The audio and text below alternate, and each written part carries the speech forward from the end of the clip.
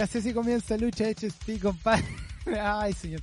Con lo que es cuenta nuestro último episodio 50, y el último episodio de esta temporada 1 de lo que es Lucha HSP. ¿Quién diría que partimos esto en enero y estaríamos hasta ahora todavía grabando lo que es la lucha libre? Pensamos que con el COVID no íbamos a tener de qué hablar, y al final nos terminó dando más tema de lucha libre que lo que nosotros esperábamos, pues, compadre. Así que, como digo siempre, no estoy solo, porque si lo hago solo me aburro yo.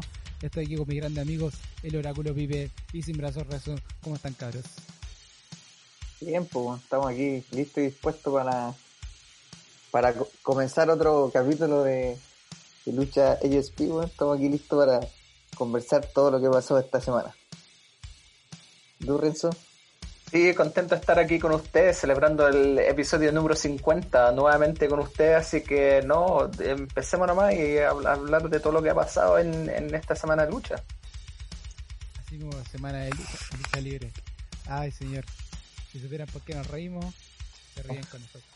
Oye, y así de la alegría de los episodios, de los 50 episodios, compadre, vamos a tener que una triste noticia que nos llegó como un balde de agua fría a todos, que compadre Renzo ahí, que nos dio la noticia, que fue que John Hubbard, más conocido como Brody Lee o Luke Harp en WWE, murió hace día atrás. Se supone que fue el 25, la noche de Navidad, que falleció a los 41 años, compadre. Nadie se lo esperaba, nadie lo sabía. De hecho, fue una información que dio AEW, y que, bueno, Rezo fue uno de los primeros en compartirlo con nosotros y fuimos los primeros a compartir por ahí en las redes sociales, y después ya fue como un efecto dominó que llegó a muchos luchadores que tampoco sabían, y fue un choque total en lo que fue lo de la lucha libre y lo que es este año de mierda que nos deja con este final ya casi terminando, con la partida de este gran luchador que 41 años, bueno, en la industria de lucha libre no es nada, y con un futuro muy grande, estando con el Dark Order, siendo el Exacto One, haber ganado el título de TNT, y con muchos otros casos más que se podrían haber dado, pero que lamentablemente llegaron a un abrupto final. Y nada, pues cabros, no sé cómo tomaron ustedes esta noticia. Sí, mira, cuando lo vi yo y se los mandé a usted fue un shock total, ¿cachai? No me esperaba la noticia. Estaba tratando de buscar qué es lo que había pasado. Salía poca noticia de la muerte de él, pero mira, lamentable porque era grande, ¿cachai? Luke Harper, me gustaba cómo era el personaje en WWE, las peleas que tenían de The Wyatt Family con The Shield, sí, espectaculares, ¿cachai? Y también lo que hizo como Brody Lee en el Dark Order, como dijiste, ganó el campeonato de TNT. La última vez que lo vimos pelear parece fue contra Cody Rhodes en el strap match que habíamos comentado. Y mira, una gran lástima, y como dijiste, un año de mierda se los llevó otro luchador. Vive está con el micrófono cerrado. Sí, bueno, comparto lo que dice Renzo, bueno. Bueno, también la gente está súper triste, bueno. Cuando Renzo comentó, bueno, inmediatamente también pues me puse a buscar, bueno, y no voy a creerlo, bueno, de verdad. Y de hecho lo que todos decían, o sea, lo que ya después publicaron algunos luchadores, era como que era increíble que haya pasado, bueno. Imagínate, 41 años. Y también pues, lo que dice Renzo, un gran personaje, bueno, que mereció más en WWE, creo yo. Sí. Y en AEW, ojalá que, o sea, nunca vamos a saber qué iba a pasar con él, pues. Esto era complejo ahora de ponerse a pensar que merecía otro título, quizás, o no, etcétera. Pero bueno, triste, y yo creo que cierra un año 2020, como decías tú, ¿no? que ha sido como la mierda, bueno. Sí, lamentablemente ahora toca al mundo de la lucha libre de forma transversal, que también se ha visto en las redes sociales. Sí, es que yo creo que, a ver, muchos luchadores han pasado este año que no han dejado, pero creo que ninguno ha dejado la marca tan grande como Brody Lee en este minuto, por la edad que tenía, porque estaba muy activo, por lo que estaba haciendo. Yo creo que ha sido el luchador que en este minuto Jim Hava que nos ha dejado, que choqueó completamente el sistema nuevamente, porque el resto se sabía, tenían problemas, o luchadores menores, por ejemplo, un luchador en México, ¿te acordás que tuvo un ataque cardíaco en el ring? Que también conversamos de eso, y varios luchadores más que, bueno, algunos por edad, algunos por otras cosas, pasaron que eran, digamos, muertes como esperadas, entre comillas, se podría decir, que no eran shocks, pero nunca tanto. Yo creo que lo de Brody Lee ha sido, como tú dices, transversal en la lucha libre, porque marcó muchos luchadores, la mayoría diciendo que el personaje que era en pantalla era nada que ver con la persona que era él. Era una persona muy buena, de un corazón gigante, dispuesto a ayudar a todo el mundo, le dio una mano a muchos luchadores también. Entonces ese balde de grafía más grande que me había agarrado, y bueno, y entre todas las publicaciones que estaban apareciendo, yo creo que la que más nos choqueó a todos fue la de Bray Wyatt, que Bray Wyatt eran mejores amigos, tenían una relación muy muy cercana. De hecho, él compartió fotos con el hijo de Brody Lee, y nada, por lo que puso ahí, compadre, yo creo que a muchos nos dejó al borde de las lágrimas, porque se nota el dolor que le está causando Bray Wyatt, y todo lo que significó para él esta partida, que fue, ni siquiera él se la esperaba. O sea, nadie esperaba este pasado. ¿Ustedes pudieron ver o leer algo de lo que hizo Bray Wyatt? Sí, súper emocionante, bueno. O sea, lo primero es que tan fuerte fue esto, que el hecho de que Bray Wyatt rompa el personaje, sí. ¿sí? Cosa que él no hace nunca, Bray Wyatt nunca, un poco parecido a lo que pasó con los años con el Undertaker, pues es súper raro que rompa el personaje, pero aquí lo demuestra, bueno, hablando de él, de su hermano, bueno, decía que esta no era la forma en la que tenía que terminar. Eso me gustó mucho, como decía que tenían que terminar a los 70 años ellos siendo... Sí, esa parte me mató. Siendo como unos viejitos, bueno, en un gimnasio.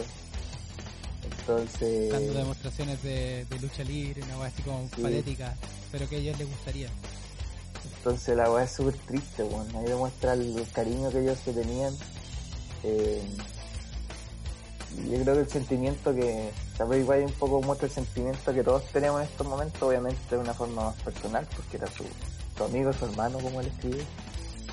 Pero es triste, bueno, no hay otras palabras para describirlo, bueno. Sí, mira, Bray Wyatt, que está en Instagram, perdona, que pasarte la palabra, y que en Bray Wyatt está como de Windham Rotunda, es el Instagram de Bray Wyatt. Que Bray Wyatt no ponía algo desde el 7 de septiembre, que fue el cumpleaños de ¿cómo se llama esto? De Aaron Schmell, que es el... ¿cómo fue el nombre del personaje? El gigantón, ¿cómo se llama? ¿Cómo se llama este weón? Braun Strowman, ahí está, en un minuto no fue el nombre. Bueno, Parra como siempre. Como siempre cagándolo. Se me van los nombres. Pidiéndose los nombres. Y de hecho es chistoso porque la foto que él pone del cumpleaños de Bray Wyatt, o sea, a este weón, es la foto del ¿cómo se llama? De Wyatt Family, weón. Esta es la foto donde dice feliz cumpleaños. Esta fue la última publicación que pone, hasta la publicación que pone ahora, donde, bueno, sale la foto de Bray Wyatt con Luke Hart y el hijo. Imagino que el hijo de Luke Hart. Y varias fotos de ellos juntos, fotos con Sheamus, ahí y varios otros luchadores, con la chaqueta de Luke Hart también. Y así todo, pues, compadre. Así que, nada, pues, Renzo, voy a decir la dedicatoria que me gustó más fue la de Chris Jericho, una foto que puso con Roman Reigns, Sheamus, tal Luke Harper, está Wyatt, está Chris Jericho y está Cesaro. Sí. Y en un tour que hicieron en México, y dicen que todo el tour empezó a huear el Luke Harper que no tenía polera, que WWE no le había hecho una polera, así que fueron entre ellos y se hicieron una vaca y le hicieron unas poleras. Y se pusieron en la foto usando esa polera que le hicieron. Dicen que la historia de esta foto, cuando la publicaron, que WWE se enojó y que los multó porque fue algo que no fue oficial, así que se fueron de retaz. Pero una foto espectacular, si tienen la oportunidad, en la dedicatoria de Chris Jericho. Sí. Muy buena. Y esa foto también fue cuando empezó toda la revuelta, porque habían que estaban muchas críticas de los fans y que todos habían roto personajes. Porque en ese video habían varios feud entre medio y todos rompieron personajes y estaba la cagada también por esa misma razón también. O sea, fue un momento icónico, digamos, de la y así, pues, así se nos va John Havard, Roddy Lee, Luke Hart. Este 50 eso se lo vamos a dedicar a él, ¿vale? Ya que nos dejó inesperadamente como en el episodio 50, ¿por qué no? Así que nada, pues, ese momento triste que nos dejó este año. Y vamos a pasar a otras noticias, compadre. Otras cosas que ha pasado en este minuto en la lucha libre, hay varias. Bueno, no sé por dónde mierda partir. Pero una de las que pasó hace poquito, bueno, Sean Spears, bueno, parece que le dieron la patada en la raja y se va de AEW. De hecho, lo sacaron del roster y él sacó todo lo que tiene que ver con AEW de su página, bueno. No sé si lo han visto, no sé si han escuchado, compadre, pero parece que Sean Spears no sigue. Mira, supuestamente es parte de la historia que de Sean Spears se enojó con el Tony Schiavone y Tony Khan y se enojó con unos guanes y es parte de la historia y dicen que le dieron un tiempo para recuperarse de una lesión, así que no sé si ahí andará la weá, que capaz que va a volver, pero bueno, así están los rumores.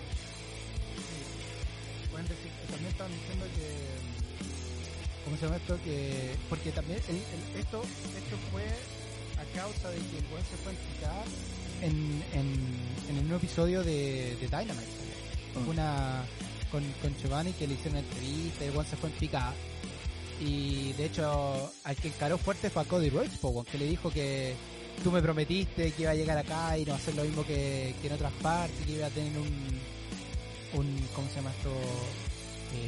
Una cabilla dentro del roster. Al final quedó como la nada, porque Sean Spears, que al final fue eso, pues bueno, el quedó como si nada, pues fue, ¿para qué me fui de WWE? Si al final AEW fue la misma mierda. Y esperemos que sea parte de la historia, porque sería bien fome que terminara así, bien fuerte así, no sé, tú Pipe, ¿cachai? Va, ¿qué te huele a? Tú soy el oráculo de vos, ¿cachai? Puta, a mí la verdad es que nunca me gustó eso. Partamos por eso. Oye, aparte de los buenos que no te gustan, espérate, que vamos a estar hablando de otras personas que no te gustan. En WWE, weón. O sea, lo más entretenido era cuando hacía con el público. Bueno, cuando vino acá a Chile, la gente no paraba de gritar tan, weón. Y weón hacía una weá y la gente, y weón estaba para la cagada. Bueno, vos caché cómo son los chilenos, pues weón. Sí, arpa huevo todo. Entonces, a mí nunca me ha gustado mucho, weón. O sea, cuando se fue a AEW fue así como, pues me gusta weón más que se vaya, pero no le tenía mucha fe, weón. Entonces, realmente, ¿para qué te vamos a preguntar? Claro, no, pero... entre comillas, ¿para qué? No sé, weón. Yo siento que, bueno, en verdad que jamás le dieron cabida en AEW. Nunca tuvo una buena historia desde que llegó. No ganó ni un título. Pero yo tampoco creo, como digo, no creo que sea un personaje que tampoco sea muy llamativo. Ahora es raro que IW como que saque todo así de repente de un luchador. Igual es como raro. Claro, la última vez que vimos que alguien sacó todo de una parte fue cuando le pasó con Sting y WWE y también Sting apareciendo en Ya sabemos lo que pasó. Sí, o sea, entonces puede pasar por otras partes. Veremos qué pasa ahí con Sean Spears, si vuelve a no verlo, sigue o no lo sigue. Y hablando de weas que no le gustan a Pipe. Oye, la Roma, pues weón, doble título, ¿qué te parece? La Roma, compadre, ¿quién lo diría? Doble título en Estados Unidos de la Roma, compadre. Yo creo que este weón ni en su vida se lo esperó. ¿Qué pensáis, weón? A ver, hay algo aquí que no se entiende. O vos tenés mal gusto en la lucha libre, o estos weones en Estados Unidos están viendo otra weá, no sé. Aquí hay algo que no cabe, hay algo que no tiene sentido. También podría ser, bueno, esas otras cosas que uno nunca sabe. Pero... no sé, bueno, yo creo que la loca tiene buenos contactos, ¿no? Es amiga de Ariel Levy, así que puede ir por ahí la cosa. ¿Qué te parece? Mira, de lo que la he visto luchar, porque Pipe la ha visto, ¿cachai? Yo lo poco que he visto, yo pienso que no lucha tan mal, ¿cachai? No es tan mala. Pero, bueno, no la he visto mucho, pero Pipe no sé si a usted le mandó una foto, ¿no? Que comentaban y la mina decía así como que... mierda, weón. Bueno, decía así como que se dieron, como que la lucha libre se dio vuelta la chaqueta con ella, una weá así. Sí, no, oye, la weá la cagó, sí. Y onda, vi los comentarios y dije, ok, no es solamente Felipe. es en el conjunto de luchadores en Chile o fanáticos de lucha libre que no le tienen gusto. Pero bueno, aquí vamos a ser doble campeona en este minuto en Estados Unidos. No, yo creo que la loca tiene buenos contactos. Acá en Chile tenía un programa en Fox. Sí. O sea, era parte de un programa en Fox donde hablaba de lucha libre. Siempre bien amiga con Ariel Levy y con el Salazar, que es como el businessman de CNL, como bien amiga de él. Entonces yo creo que la loca tiene buenos contactos y ha ocupado eso para que le vaya bien, pues, bueno. Y veremos qué tan lejos llega, weón. Al final la lucha libre es un negocio, pues. Sí, weón. No sabremos nosotros que bueno, de repente Vince sale con cada mierda. Pero y hablando de contactos de la Roma, Ariel Levy bueno, hace su debut en Dark de AEW, compadre, este martes que viene, miércoles por YouTube. Este episodio va a salir antes de eso, así que vean YouTube. Ariel Levy va a ser dupla con el Cuervo, si no me equivoco. Sí. Y van a estar en un tag team match en Dark. Y dicen los rumores por ahí que está por filmar por AEW, compadre, que parece que lo quieren. Creo que este va a ser su match de prueba, a ver cómo le va. Y que probablemente podría él irse a AEW. ¿Qué les parecería ver a Ariel Levy, compadre, en AEW? Sería espectacular. Sería espectacular verlo en AEW. Hace poco estuve viendo los primeros episodios de CNL y se vio bien. Se ve súper bien. Está peleando bien. Tiene el físico, no sé si está más. Tiene más físico que antes, pero sí, se ve súper bien. Así yo no me puedo sacar de la cara la imagen de Promedio Rojo, weón. Es que es difícil. no puedo, weón, no puedo. Es imposible sacarme esa imagen de Ariel Levy, pues, weón. ¿Cómo llegar de eso a AEW? De llegar de eso a AEW, la cagó el video de transformación. Si la gente, por favor, vean Promedio Rojo y van a ver un Ariel Levy, weón, que ustedes en su vida van a pensar que era Ariel Levy. Un weón completamente distinto. Si ver una weá, es un trabajo total. Pero, como decía, sería la raja, pues, weón. Imagínate. Sí. Vive, ¿qué pensáis tú? Tú que lo has visto luchar, pues, weón. Sí, pues, no, yo he visto su evolución. Aquí tenemos una weá experta. El loco ha trabajado caleta, pues, weón. Y aparte al principio también la gente no lo quería mucho. Bueno, igual el weón cuando empezó con la lucha libre era un personaje Gil, hacía cagar, sí. Pues, weón. Era un personaje culiado así de que él venía de la tele. Sí, las promos que se mandó, weón, en radio eran buenas, weón. Sí, pero eso fue después, pues, weón. Pero al principio la gente lo pifiaba caleta. Su personaje de la tele, que era como que él venía de la tele, que nadie le gustaba la lucha libre y que toda la gente iba ahí solo porque estaba él y venía de la tele, ¿cachai? Y para el fan recio de la lucha libre, de la lucha libre chilena me refiero, al que va los fines de semana a ver shows que nadie ve, weón. Sí. El weón les caía súper mal, weón. Súper mal. Pero yo creo que con los años, weón, se fue ganando y demostrando que el loco de verdad trabajaba, weón. Entonces el weón ha demostrado que se puede. Y vuelvo al tema de los contactos, porque weón tiene buenos contactos. Entonces se ha hecho de cosas para poder ir subiendo y la ha hecho bien. Weón lucha bien. Tiene buen micrófono, que sabemos que es fundamental la lucha libre. El weón supongo que debe tener un buen inglés. Estuvo harto tiempo viviendo también en Estados Unidos. Entonces un weón completo para lo que es lo que requiere la lucha libre a nivel internacional. Pues, bueno.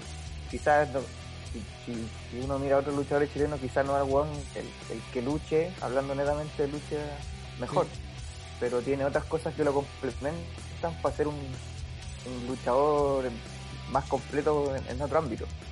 Tiene la pinta, tienen los seguidores. Sí, po, decir, y es conocido, po, es conocido. Si tú le preguntas a otras personas, ¿saben quién es Ariel Levy?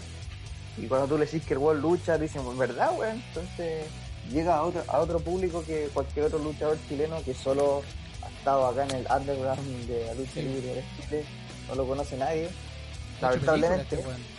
Películas que están en Netflix, más encima. Entonces el weón está en boga, o sea, está en la cara de todo. O sea, es obviamente es súper positivo, weón. Que ojalá que siga subiendo, pues. O sea, creo que sería súper bueno para lo que es la lucha libre chilena y sudamericana.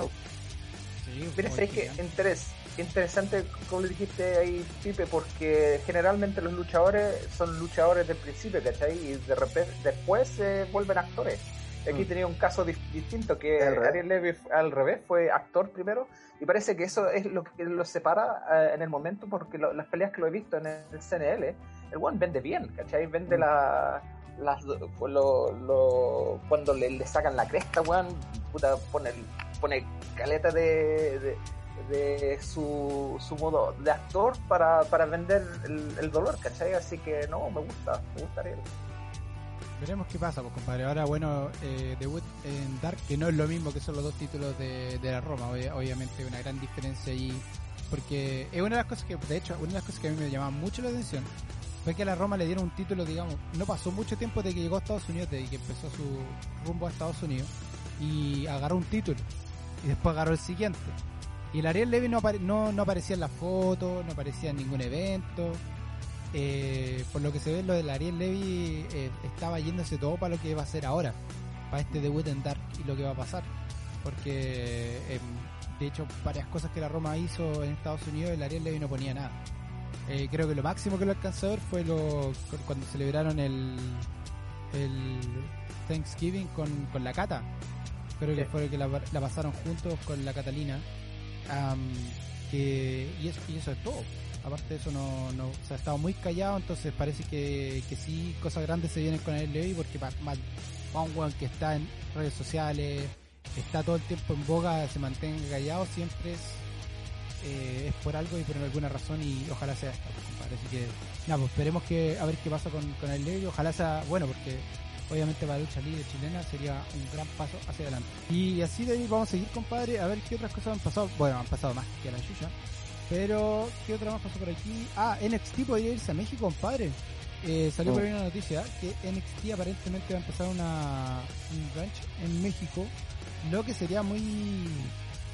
no sé, se podría decir, no sé si va a ser una gran competencia para la CMLL o AAA, pero sí se va a meter en México, lo que lo encuentro rarísimo. No sé qué piensan ustedes, compadre, de esa noticia, por lo menos. Juan, súper raro que se metan en México, ¿cachai? Claro, como dijiste tú, se van a tener que llevar guanes de AAA, de las otras federaciones, ¿cachai? Para tratar de agrandar el roster en México, y no sé cómo caerá la llegada de WWE en los territorios mexicanos, ¿cachai? Como una mini inversión. Sí, bueno, no sé si sea un buen negocio, porque la lucha libre en México está tan consolidada con sus empresas que llegar a meterse ahí es complejo, bueno. Hubiera tenido más sentido que pusiera acá en Sudamérica, bueno. Sí. De hecho, yo creo que le hubiera ido le iría mucho mejor. Sí, si yo no me equivoco, creo que lo han tratado en Estados Unidos. WWE ha tratado antes de meterse en México y no le ha ido muy bien. De hecho, hay varios documentales donde hablan de eso, del Undertaker, del cine y todo eso, y los mismos luchadores mexicanos dicen que no funciona en Estados Unidos, porque o sea, en México, porque el luchador mexicano o el fanático de lucha mexicana ya tiene su gente, ¿sabes? Entonces es muy raro que se le metan. Sí. De otra parte también también parece que en India también también quieren meterse. Ahí yo creo que tendría un poquito más de opción, porque en India igual la lucha libre, creo que NXT WWE no les va mal. De hecho, obviamente tenemos a dos luchadores grandes que han salido de India, y de hecho hemos tenido en WWE transmisiones en hindú, Entonces, claro. Creo que les podría ir mejor. Yo creo que es mejor opción que México, pero igual me causa sorpresa. Sí, igual que meterse, igual, como decir si WWE de repente llegaría a meterse a Japón. ¿Cachai? Nada que No, de hecho, así está que... en Japón, weón. Está en Japón, pues acuérdate que la Hikaru Shida, ¿no es? La que está de embajadora de WWE en el Japón, pues, weón. ¿Sí? Sí, pues acuérdate que está la Fíjate. ex... de veras que se fue. Sí, pues acuérdate. Se fue de vuelta. Entonces, claro. Que ella está allá, pues, entonces está la opción de que esto pueda pasar. Entonces, no sé, yo lo veo raro en México. Yo creo que le iría, como decía Felipe, yo creo que le iría muy mal, porque en México es muy arriesgado. Yo creo que podrían poner como lo hicieron en Japón, como su centro de formación de Development Center para llevárselo a Estados Unidos. Lo mismo que en México, como un Development Center para llevárselo a Estados Unidos, pero no que sí traten de competir con México en sí. Yo creo que directamente, la cosa. Claro, sí. No, yo también concuerdo que sería un negocio medio raro. Sí. Así que ahí veremos qué pasa. Ahora, el tema ahí que WWE de repente es poco inteligente, lo hemos conversado otras veces, bueno, si fuera a México y trabajara en conjunto con la empresa, bueno, yo creo que ahí sería súper distinto. Sí. ¿Okay? Pero estos compadres no se unen con nadie, bueno. Entonces ahí les falta un poquitito de ser un poco egoístas en ese sentido. O sea, yo creo que Vince ahí es el más egoísta. Bueno, ahora se le complica mucho la cosa, porque fíjate que IW está junto con Impact, está junto con AAA, entonces hay una comunicación grande. Sabemos la conexión que tiene CMLL con Japón, con New Japan, lo mismo que AAA. Entonces, entre todas las empresas se contactan entre ellos. Y se sabe ahora en este minuto que WWE tiene puros problemas internos. Lo de los dineros es un gran problema, no todos le pagan lo mismo, entonces igual muchos luchadores. De hecho, la gran noticia fue que Dragon Lee y Rush, los hermanos, que son del Ring of Honor, los quería WWE y le dijeron que no. O sea, le metieron la pelota, el control con la raja, literalmente le dijeron que no ellos no se iban de Ring of Honor. Y, o sea, perdón, no que no se iban de Ring of Honor, sino que ellos no se van a ir a WWE, de que para WWE les dolió un montón, sobre todo a Vince, porque si no han visto a Rush, si no han visto a Dragon Lee pelear, bueno, compadres, son unos grandes luchadores, de hecho son los campeones de este minuto. El campeón de Ring of Honor es Rush, y Dragon Lee es campeón de tag team, si no me equivoco. No, perdón, el campeón televisivo de Ring of Honor, y el campeón de peso pesado de Ring of Honor es Rush en este minuto. Y le dijeron que no a WWE, o sea, onda, te das cuenta que WWE ya no es la opción de todos los luchadores, o sea, no es el sueño de todos los luchadores llegar a WWE, no. O sea, ya se dieron cuenta que hay otras opciones, hay otros partnerships, por ejemplo, lo que está haciendo, lo que dijimos, Impact con AEW, con New Japan, con AAA, todo, entonces veremos cómo le va, veremos que al final de lo mismo veremos cómo le va, y si no, pero es que no le funcione y nuevamente quien con la cola entre las piernas. Y hablando de IW, compadre, uno de los y esta otra de las cosas que también te das cuenta de que WWE ya era una opción, el hermano menor de los Usos parece que se va a AEW a luchar, compadre. Termina la dinastía, compadre, samoana en WWE, y se empieza a ir a AEW ahora, compadre. Yo creo que este gran choque al sistema, digamos, samoano en WWE, sobre todo ¿cómo se llama? El linaje, digamos, sobre todo de los Usos, de Rikichi, que han estado en WWE por mucho tiempo, y ahora se les va el hijo menor a AEW. ¿Qué piensan? Interesante, porque, ¿cachai? Él ha visto, bueno, yo creo que lo que está haciendo está bien, pero él también ha visto el sacrificio de los hermanos, ¿cachai? Que se han demorado años en llegar al nivel que están ahora, ¿cachai? Así que capaz que él está pensando, bueno, si me meto ahora me va a costar más que la cresta entrar, así que voy a empezar yo por mí mismo y voy a empezar algo nuevo, y qué bueno por él, contento por él. ¿Sí, ve? Que prendí el micrófono primero, compadre, yo creo que todos nos escucharemos. Nuevamente. Hay unos perros ladrando, entonces prefiero silenciar la voz. Puta, se me olvidó lo que iba a decir. Eso, bien, lo apoyo, que le vaya bien. Bien, muy bien, muy bien. Grande, estas son las palabras, corto y preciso, el oráculo para ustedes. Compadre, otras cosas que están pasando por ahí, que se viene un éxodo, aparentemente se viene un éxodo gigante de luchadores de WWE este 2021 que ya no quieren nada, partiendo por Ricochet, compadre, que el otro día se quebró en lo que es Token Smack, si no me equivoco. Estaban preguntando de lo que está pasando en WWE con él y se quebró realmente. Ricochet rompió personaje durante un programa de WWE y mostró su frustración a lo que está pasando. Lo mismo que ha hecho Aleister Black, que Aleister Black completamente no ha puesto nada de lo que es WWE. Él completamente está metido en lo que es su línea de ropa en este minuto y no ha puesto nada con WWE, está completamente disociado de eso. Y así con muchos otros luchadores que aparentemente llegando en 2021 y llegando a que el término de contrato no firmarían de vuelta y buscarían otras opciones.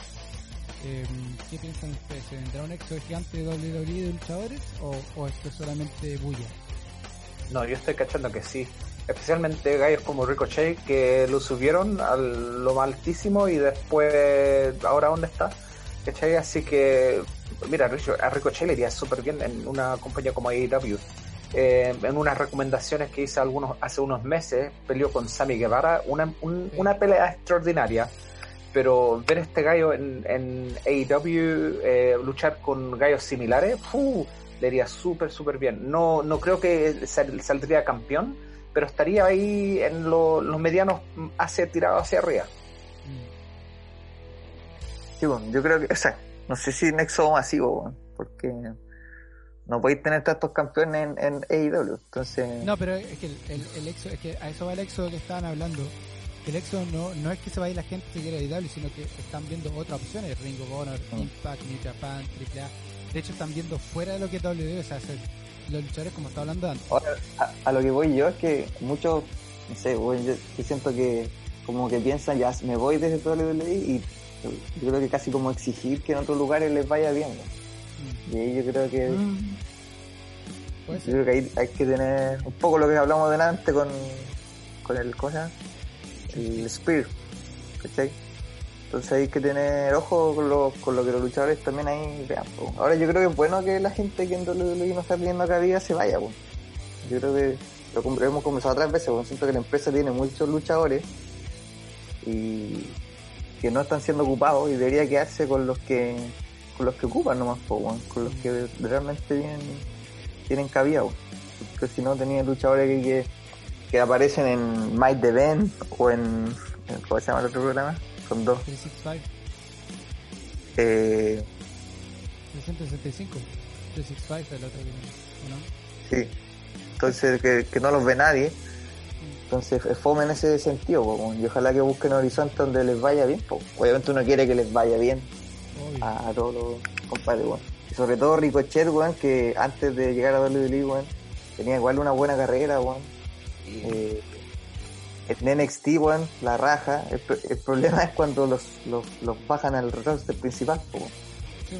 Porque en NXT lo manejan de una forma que es la que hace Triple H, pero al momento de irse al roster, Vince toma la hueá como él quiere y lo hace mierda, po. Lo hace mierda a los luchadores, po. Y lo que es una lástima, obviamente. Oye, entonces, yo dudo que ellos exijan lo mismo que ser campeón y todo eso, porque realmente muchos de estos luchadores que se podrían ir son todos independientes. Vienen de la liga independiente, no vienen del Developer Center, no son fábrica de este WWE. Ellos son fábrica de ellos mismos, ¿cachai? Lo que es Ricochet, lo que es Aleister Black, por ejemplo, lo que podría haber sido cualquiera de la Undisputed Era. Muchos luchadores, digamos, Undisputed Era no, porque ellos están metidos en NXT, pero por dar un ejemplo, hay muchos luchadores que vienen de la zona independiente, ¿cachai? Entonces, ellos obviamente quieren irse por más opciones, digamos, en sentido de estar más presentes. Ellos quieren luchar al final del día. No creo que sea mucho la idea de ser campeón y todo, sino que ser relevante, sino poder luchar, tener una buena historia, ojalá tener algo entretenido, no solamente que ser campeón es como la guinda arriba de la torta, pero al final del día, aunque estés parte de la torta, bueno, ya soy feliz, ¿cachai? Te dan esa quinta, bueno, soy feliz, pero si no, soy feliz de ser parte de la historia, ¿cachai? Lo que muchos después, así que veremos qué pasa con ese éxodo total de luchadores, pero veremos quién se va, quién se quede y quién no. Así que eso va a quedar para lo que va a ser el 2021.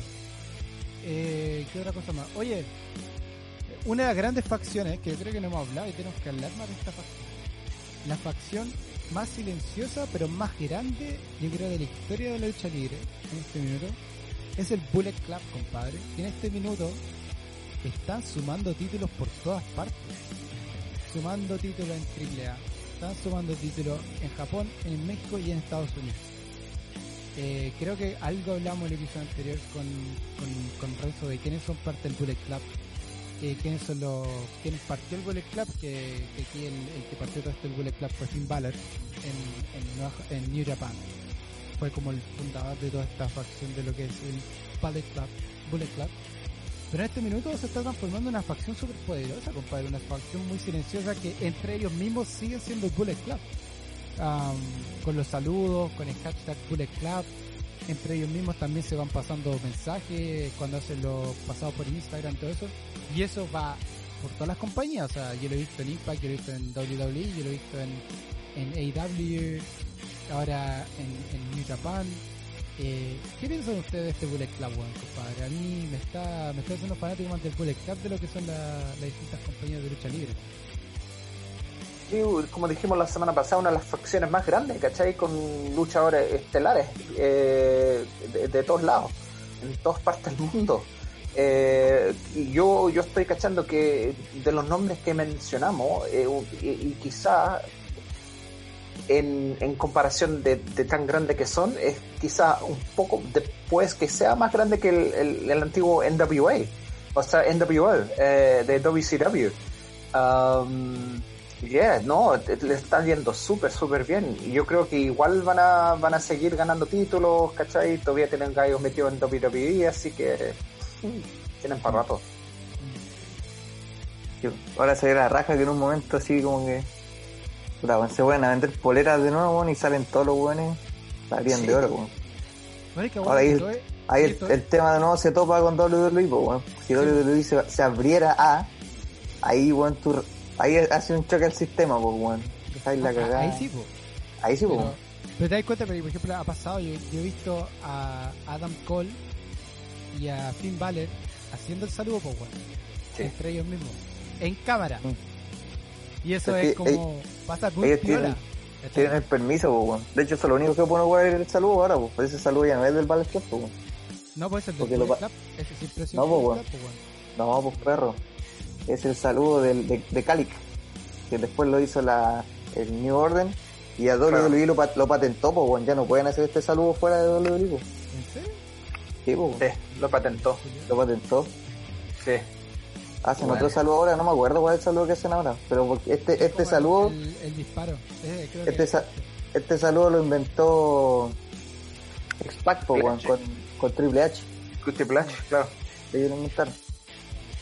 El Bullet Club creo que es como la pistola, una cuestión así, creo que. Pero, sí, pero lo tuvieron que cambiar. Que salen haciendo eso, pues, bueno. Por ejemplo, antes lo hacían así, pues, bueno. Sí, pero AJ Styles tiene una foto 2015 haciendo esa foto cuando sí, ganó. Pero hace un par de años la WWE lo patentó, pues, porque era o sea, venía de la originalmente este grupo de amigos que es el Calic, pues, sí, pues. que es Triple H, Shawn Michaels, X-Pac, ¿quién más? Kevin Nash, Scott Hall. Ellos son los originales, po. Y ellos era un saludo interno que tenían ellos. Después, cuando se separaron, cuando se fueron a la otra empresa, lo seguían haciendo ellos internamente, y los otros buenos lo ocuparon en el nuevo orden mundial, po. Pues de ahí viene el saludo. Sí, no sé eso, pero mira, imagínate ahora campeones. Que no mega campeón, Bullet Club. ¿Quién más campeón? Balor. Doc Gallows, campeón, Bullet Club.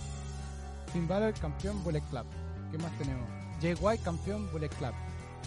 O sea, tení luchador tras luchador campeones y ex campeones, bueno. Gran facción. Creo que vamos a tener que hacer un episodio hablando de esto, bueno, porque es impresionante. Muy buena facción esto de que es ¿cómo se llama? Bullet Club. Oye, ya que hemos pasado por tantas noticias, hablemos de la sorpresa de rating que pasó con WWE, compadre, esta semana. Ahí Pipe tiene más información. Otro choque al sistema aquí de Sí, bueno. rating. Espérame, estoy buscando las cifras. Aquí está. Oye, increíble lo que pasó esta semana con...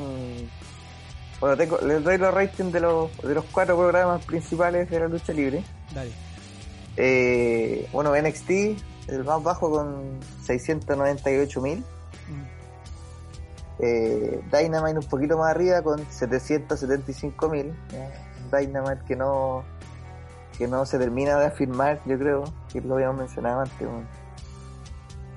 Raw que sube en relación al anterior, que había sido el más bajo en la historia, 1.600.000.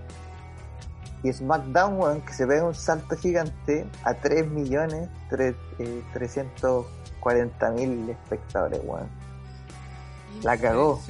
Impresionante, weón. Lo que está esperando WWE. ¿Será causa de porque hubo muchos spoilers de lo que iba a pasar esta semana en SmackDown? Yo creo que sí, weón. Yo creo que sí. Yo creo que sí. A veces el spoiler no te sirve, pero aquí yo creo que los spoilers eran buenos, weón. Era así como... ¿Sí? Es un poco lo que la gente quería ver, pues, weón. Yo creo que la gente quería ver campeón a Big E hace rato, weón. Entonces, si bien uno sabía, igual dan ganas de verlo. Y creo que la lucha de... Yo no lo vi, weón, pero creo que la lucha de Roman con Kevin Owens también estuvo súper buena. La de jaula sí, pues hicieron cagar, entonces yo creo que eso ayuda, weón. Y aparte que el programa no es tan largo, insisto en el tema del tiempo, weón. Entonces yo creo que se juntó eso, el hecho de la fecha, quizás no habían otras cosas que ver en Estados Unidos. También sí. Pero bueno, cerraron un año y demostrando que a pesar de todo, SmackDown sigue siendo el programa más visto por lejos, bueno, en relación al otro programa de la lucha libre. Yo creo que la ventaja que tiene SmackDown sobre Raw es que es compacto, ¿cachai? Como dijiste tú, Pipe, que dura y justo y necesario, mientras que Raw tenéis que esperar, ¿cachai? Así que bueno, es una tortura ver Raw. Sí, man. Sí, una tortura. Y a mí lo que me llama la atención es que Dynamite no levanta, weón. No, increíble. Es que Dynamite, si no, Dynamite, a ver, dijimos, si Dynamite no subía después de lo que pasó con Impact, lo que pasó con Kenny Omega, lo que pasó con Sting, ya no hay forma. Tiene que buscar otro horario o otro streaming que tiene que hacer, o otro día, algo tienen que buscar, bueno, hay que buscarle otra forma, porque ya se sabe que no funciona, pues, bueno. Lamentablemente no sube ni baja, y anda, con todo lo que pasó, ese Dynamite, el Dynamite antes del Dynamite que siguió, con todas las historias, con todas las sorpresas que hubieron, o sea, si no subía con eso, no subía con nada, o sea, no puede llegar a ser más grande que eso, o sea, ¿cachai? Claro. Y oye, eventos buenos, pues, bueno. Para complementar el SmackDown, la primera hora de SmackDown tuvo más de 4 millones de gente viendo. Caleta, pues, hace muchos años que no había un programa que tuviera tanto público. No, pero bueno, les funcionó.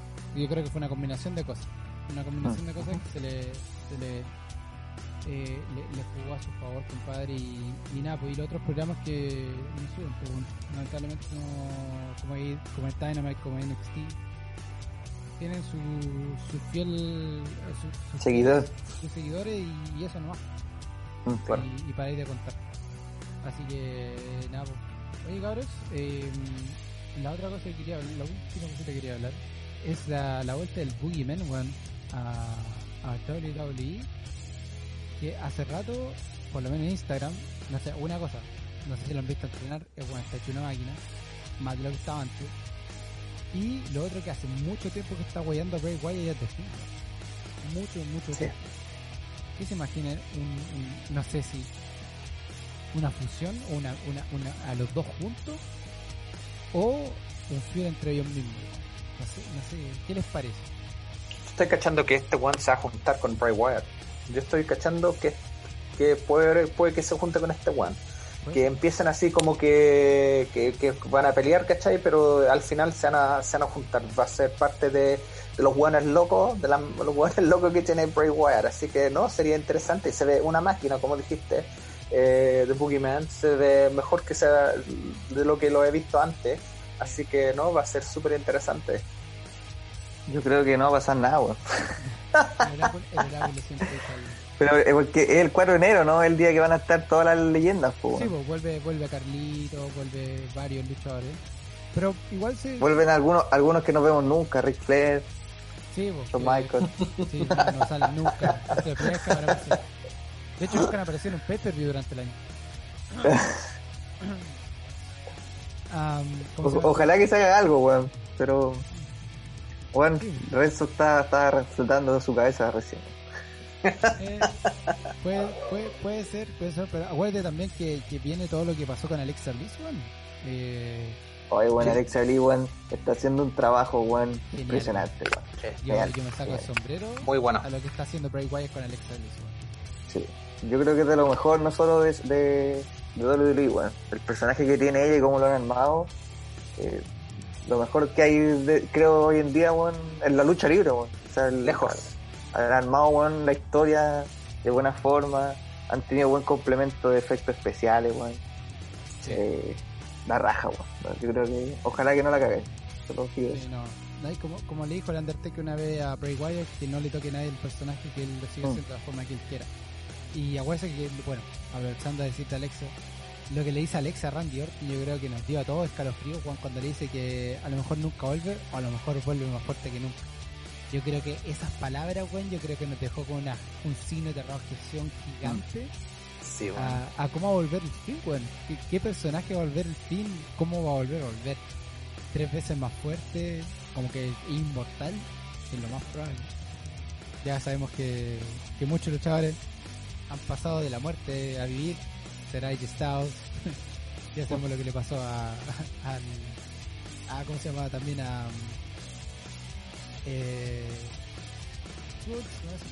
cuando tiraron arriba del techo, Mankind, no, en el Man in the Bank, cuando lo ganó Otis.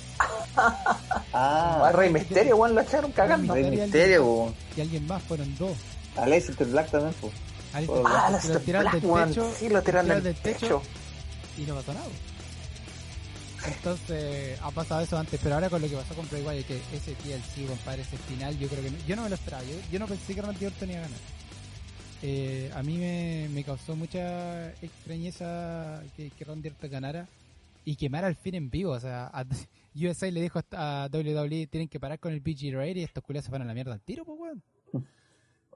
Quemaron el fin en vivo y yo creo que ese final a mí me dejó choqueado porque yo pensé que algo más iba a pasar, pero no pasó nada, pues, sí. Y el fin desapareció y no sabemos cómo cerró, cómo terminar. Entonces va a ser muy entretenido ver cómo vuelve y si el Boogeyman va a tener algo que ver con esta vuelta, porque va a ser que el Boogeyman es como un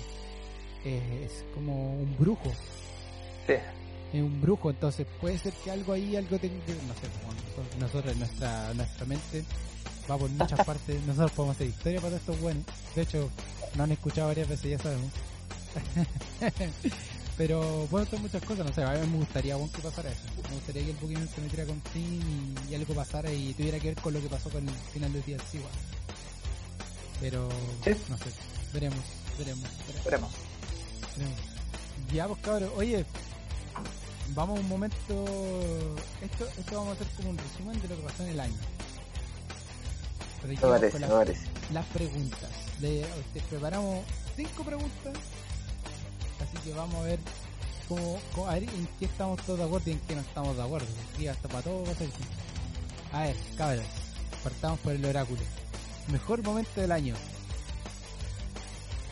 Tengo 2, weón. No me puedo decir, weón. Está bien.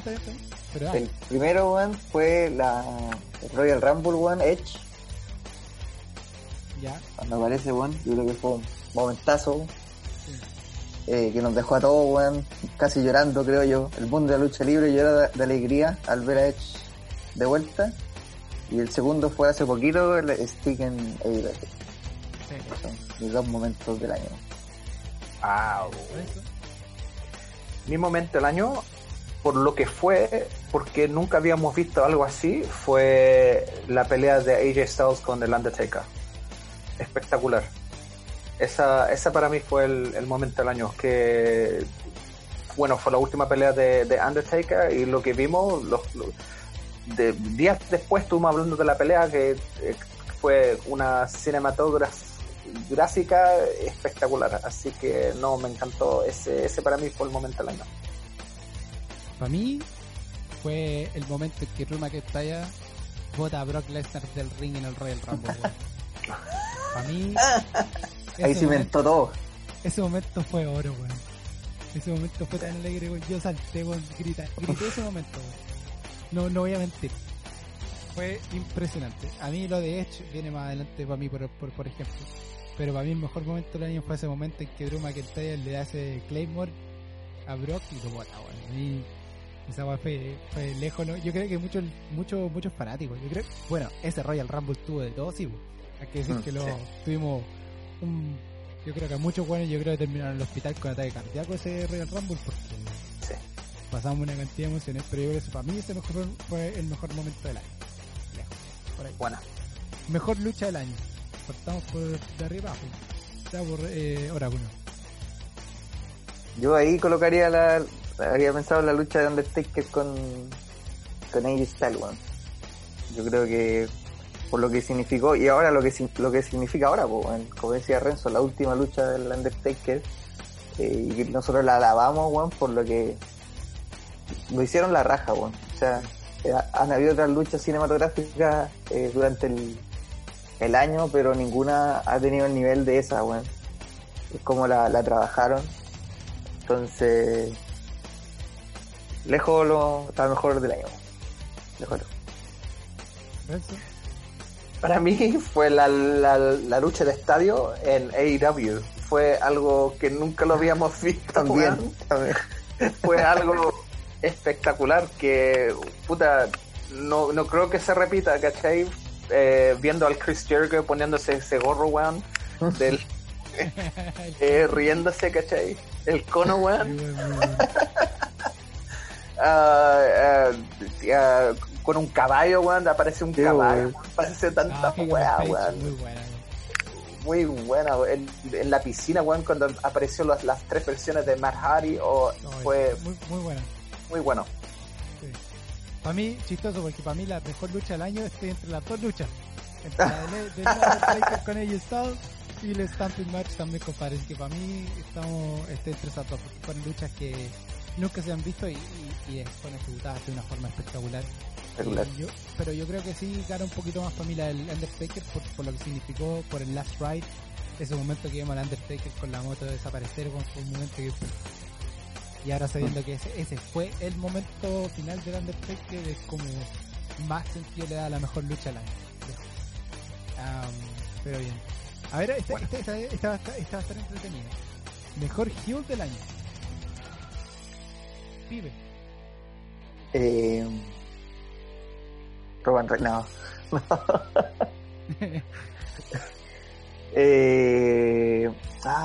¿Cómo se llama este weón de IW? MJF, pues weón. No creo que hay nadie mejor que él en estos momentos. Lejos. Sí. Estoy yo creo que estamos de acuerdo, ¿no? Sí, yo también. Sí. De hecho ¿vieron la foto cuando le dieron la placa al mejor heel del año? Sí, muy igual buena, te estaba así como mirando, pero sí soy una buena persona. Muy chistoso, pero no, lejos. Lejos, lejos.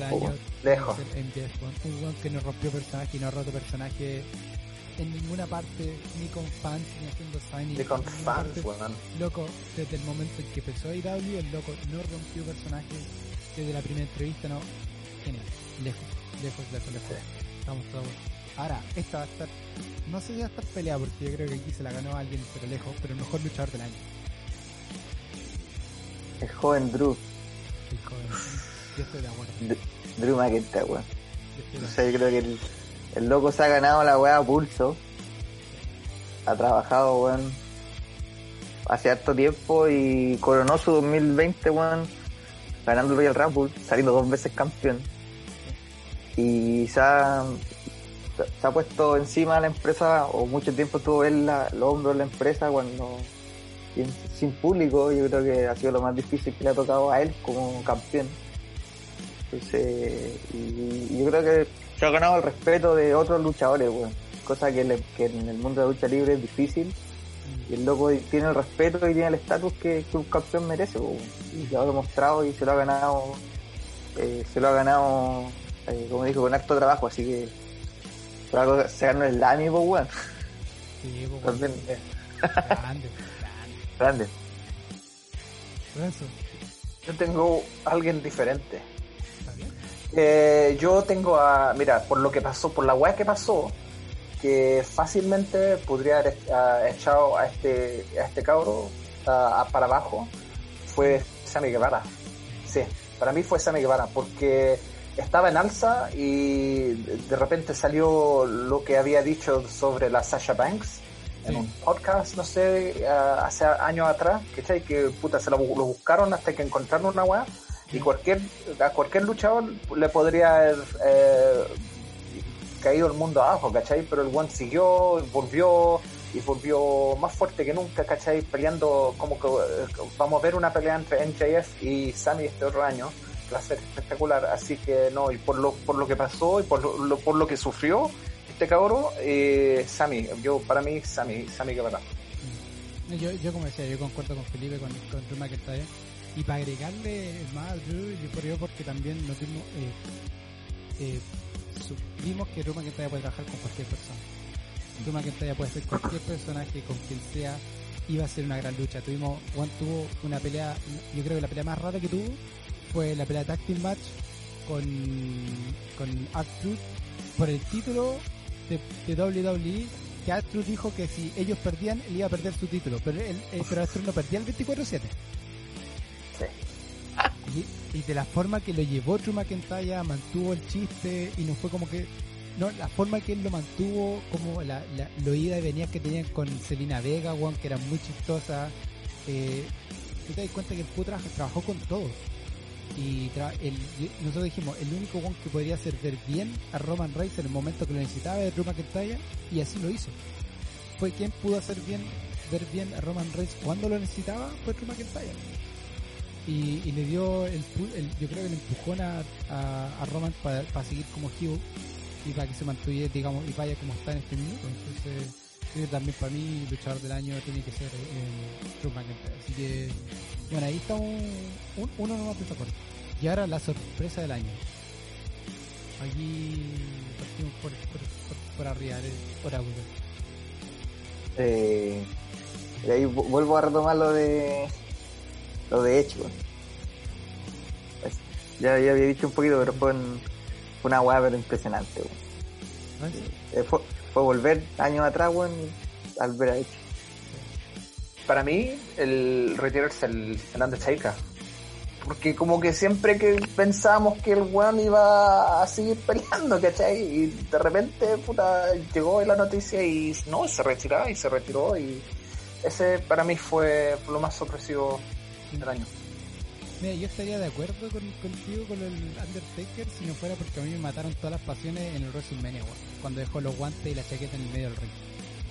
Yo creo que si no fuera por eso, yo estaría de acuerdo, pero para mí, ese momento en el que el Undertaker dejó los guantes y la chaqueta en el ring y se fue a despedir de la esposa antes de irse por la rampa, ese momento a mí me llegó con fuerza, Juan, y a mí a ese momento me tenía hecho mierda.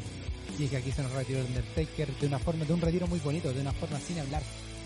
Pero después volvió y ahí a mí me cagaron todas las pasiones. Entonces ahora que se retira el Undertaker, como puta, ya era hora, ya estaba dicho. Pero a mí la sorpresa del año fue la de esto. A mí lejos, yo no le veo otra sorpresa más grande que esa. Puede ser lo de Sting, puede ser lo que hizo a Kenny Omega con Impact, y vemos esa triangulación que se hizo con todo, que en AAA, ¿cómo se llama? New Japan, Impact y AEW, que también fue una sorpresa grande. Pero para mí lo de hecho creo que fue algo que nadie sabía, porque ni siquiera spoiler sabía, compadre. Era como una guay que nada no había, pero ni un hábito, y cuando la gente se escucha la música fue como no estoy bueno, así como que Y es ver la reacción de la gente en ese momento. Se vino el estadio abajo, weón. Y para mí, ¿por qué tanto la sorpresa? También por ver que Edge casi rompe personaje en ese minuto. Fue tan fuerte el momento, no solo para la gente, sino para él, que en un momento casi se pone a llorar. Ese momento que va caminando, weón, los ojos se le empiezan a como llenar de lágrimas y le veía esa cara como que está a punto de llorar. Fue como, wow, weón, impresionante. Pero para mí, lejos también yo concuerdo con Felipe aquí, lo que el momento, la sorpresa del año, lo de hecho, 100%. Oye, así como que tuvimos mejor momento del año, mejor lucha del año, mejor heel del año, mejor luchador del año, mejor la sorpresa del año. Y ahora dejamos para el final. ¿Por qué dejamos al final esto? Porque yo creo que aquí sí que nadie va a estar de acuerdo en esta parte, que es la mejor luchadora del año, compadre. Yo creo que quienes podrían haber sido la mejor lucha del año no estuvieron, pero para mí sí hay hay dos que se llevan el galardón para mí, pero vamos a partir con el oráculo.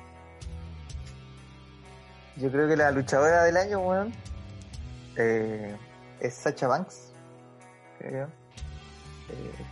Muy parecido un poco a lo de Drew McIntyre, weón. Ha trabajado harto tiempo, weón, y no. Si bien había sido campeona antes, nunca había tenido como un reinado decente, porque todo su reinado había sido como de 20 días. Creo que por fin le dieron la oportunidad y está haciendo un trabajo. Bueno, empezaron con un trabajo en el año junto con Bayley, como campeona en pareja, y yo creo que lo coronó de buena manera haciéndose poseedora del título de SmackDown, y lo ha hecho de excelente manera todo este tiempo, aparte complementándolo con su aparición en el Mandalorian. Entonces yo creo que por lo menos en WWE, no sé, digamos, para mí es la mejor del año. Eso. Gracias. Por lo que ha ganado este año, la Roma.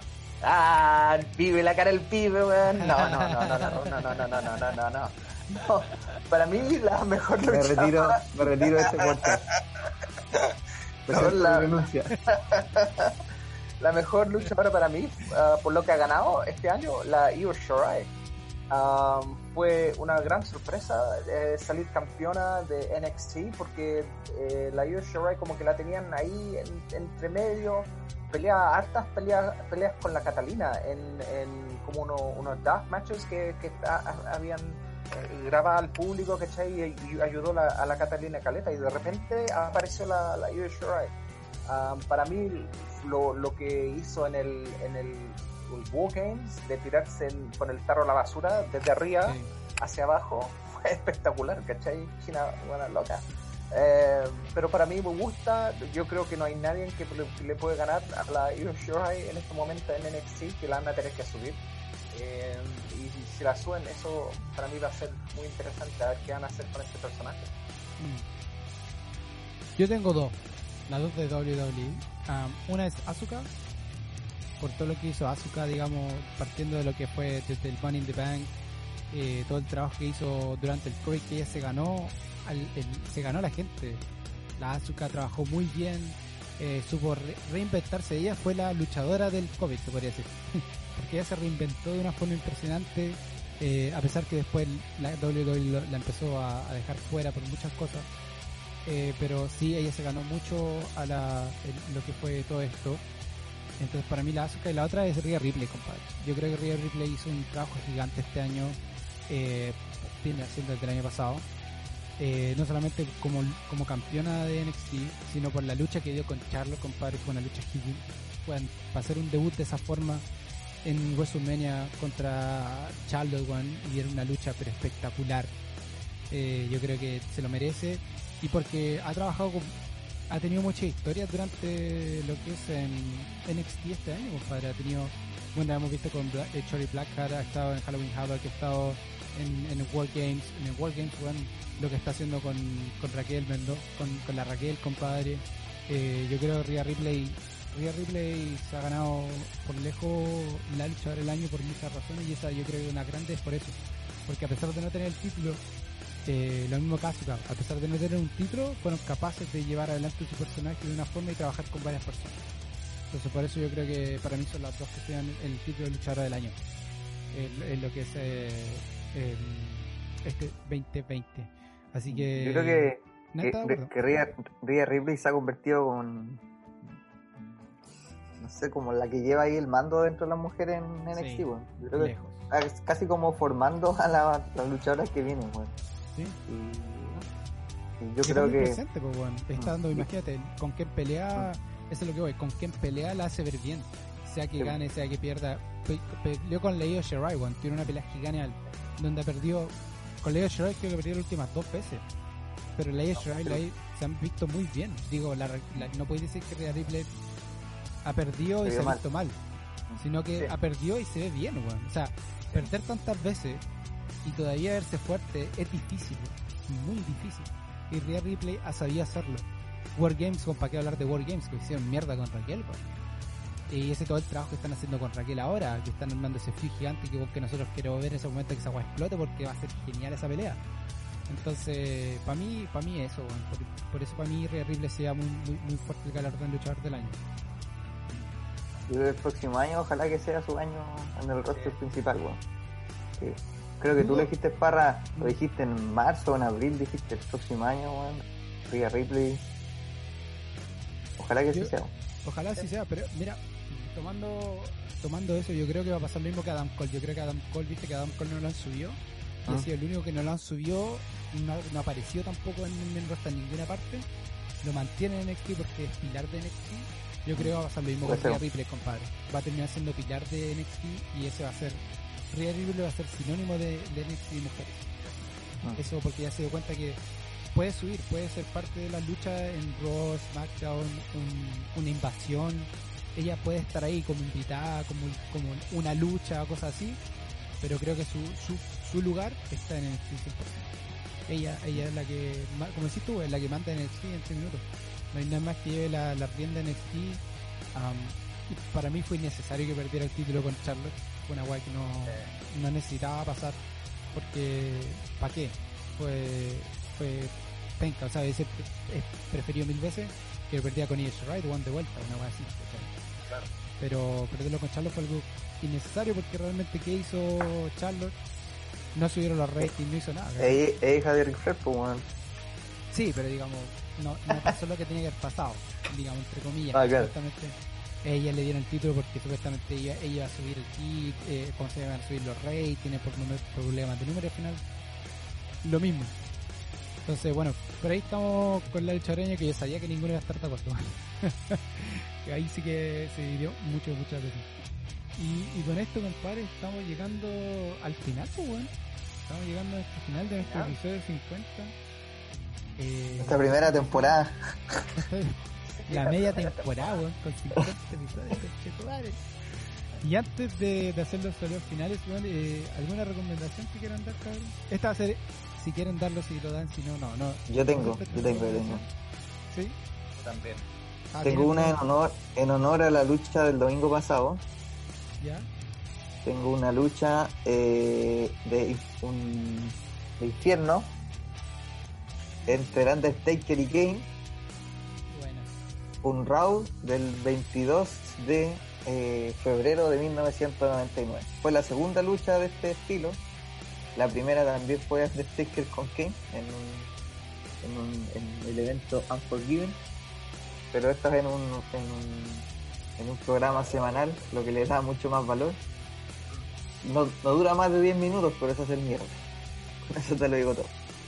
Oye, todo esto hablaste que el Inferno Match, una vez que se hablara el Undertaker diciendo que era imposible pelear en esa wea así, porque hoy, bueno, el fuego, si dan cuenta, bueno, si vieron el último TLC, el fuego estaba muy lejos del ring, no estaba muy cerca.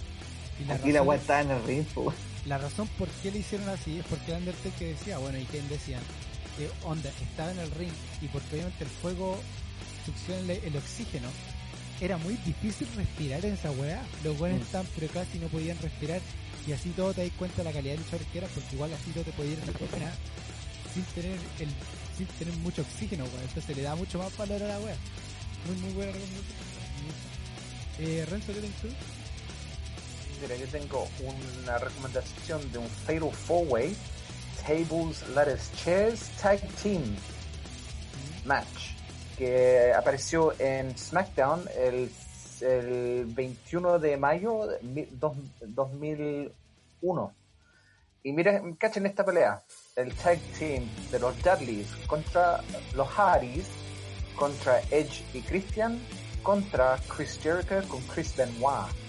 Una pelea espectacular. Se hicieron pero remierda con la escalera en este match. Así que si tienen la oportunidad, vean ese Fatal 4-Way del tag team match. Jericho, Benoit contra los Dudleys, contra Hardys y Edge y Christian. Espectacular. Bueno, ya con los nombres me dejaste para cagar, weón. Muy, pero muy buena, weón. Esos luchadores te das cuenta que la lucha fue buena. No hay sí, forma sí, de que no fuera esa lucha. Oye, a ver, ¿qué lucha tengo yo acá? Tengo una pelea. Aquí tengo que leer. Y fue el inicio del Bullet Club, compadre. Mayo de 2013. El Irish wrestler Prince Devitt se duele la chaqueta y caga a su compañero Ryosuke Taguchi, y se junta con Carl Anderson y el tongano Bad Luck Fale y Tama Tonga, y transforman en lo que es el Bullet Club en una pelea que pasó en mayo del 2013 en este minuto. No me acuerdo de cuál puta fue la pelea, pero ahí les dejo el momento en que se fundó el Bullet Club, así que búsquelo. Fue en mayo de 2013 una pelea por New Japan, donde el Irishman Prince Devitt, que obviamente todos lo conocen como Finn Balor, hace, ¿cómo se llama? Caga a su compañero Ryosuke Taguchi y se junta con los villanos, digamos, los heels de ese momento de New Japan, y haciendo transformación en lo que es el Bullet Club, ¿vale? Así que búsquenlo por ahí. Es un momento icónico, un momento que dio nacimiento a esta gran facción que hemos hablado tanto, que es la facción más grande, más silenciosa de la lucha libre en estos minutos, compadre. Así que nada, pues bueno, y antes de despedirme les quería simplemente dar las gracias a ustedes dos, compadres, por el sacrificio, por las ganas y por todo lo que han dado aquí en el podcast, y gracias por compartir, bueno, gracias por compartir conmigo, compartir con la gente sus conocimientos y todo lo que es la lucha libre, pues bueno, nada más que eso les puedo decir. Muchas gracias, y les doy paso ahora para que vayan despidiendo de lo que es Lucha Sin Frillo, este episodio 50 para terminar el año. No, mira, puta, para mí, gracias Rodrigo y Pipe por invitarme a estar aparte de esto tan bonito, y verlo crecer todas las semanas, ¿cachai? Los números que vemos, de a poco estamos creciendo, así que no, un placer estar con usted y para ver unos 50 más. Ojalá. No, bueno, como decía Renzo, y ver cómo ha crecido, bueno. Yo me acuerdo que la idea partió, bueno, me acuerdo que Parra me dijo, oye, bueno, ¿por qué no hacía un programa de lucha libre para la radio? Para la radio. Y le dije, puta, ya, pero no lo quiero hacer solo, bueno, me da paja. Y ahí me dijo, ya. Y le dije, aparte tú tenías más experiencia. Y ahí Parra me dijo, ya, pues, bueno, y puedes meter un amigo, y ahí salió Don Renzo, que yo no lo conocía, bueno. Le tengo harto aprecio, bueno, a pesar de que no lo he visto jamás en la vida real. Y no creo que nos veamos alguna vez, a menos que venga a Chile o yo vaya para allá. Así que, pero se ha hecho un buen grupo, bueno, lo hemos pasado bien comentando, bueno. Y como dice Renzo, ojalá que sigamos así, bueno, que siga creciendo esta pequeño programita que lo hacemos con harto cariño, bueno. Así mismo, compadre, que ojalá vengan más cosas para lo que es el 2021 y este episodio 50. Así que nada, pues con esto los vamos dejando. Este fue el episodio 50, el término de la temporada primera de lo que es Lucha HSP. Mirón Rodrigo junto al Oráculo Pipe y junto Sin Brazos Renzo. Este fue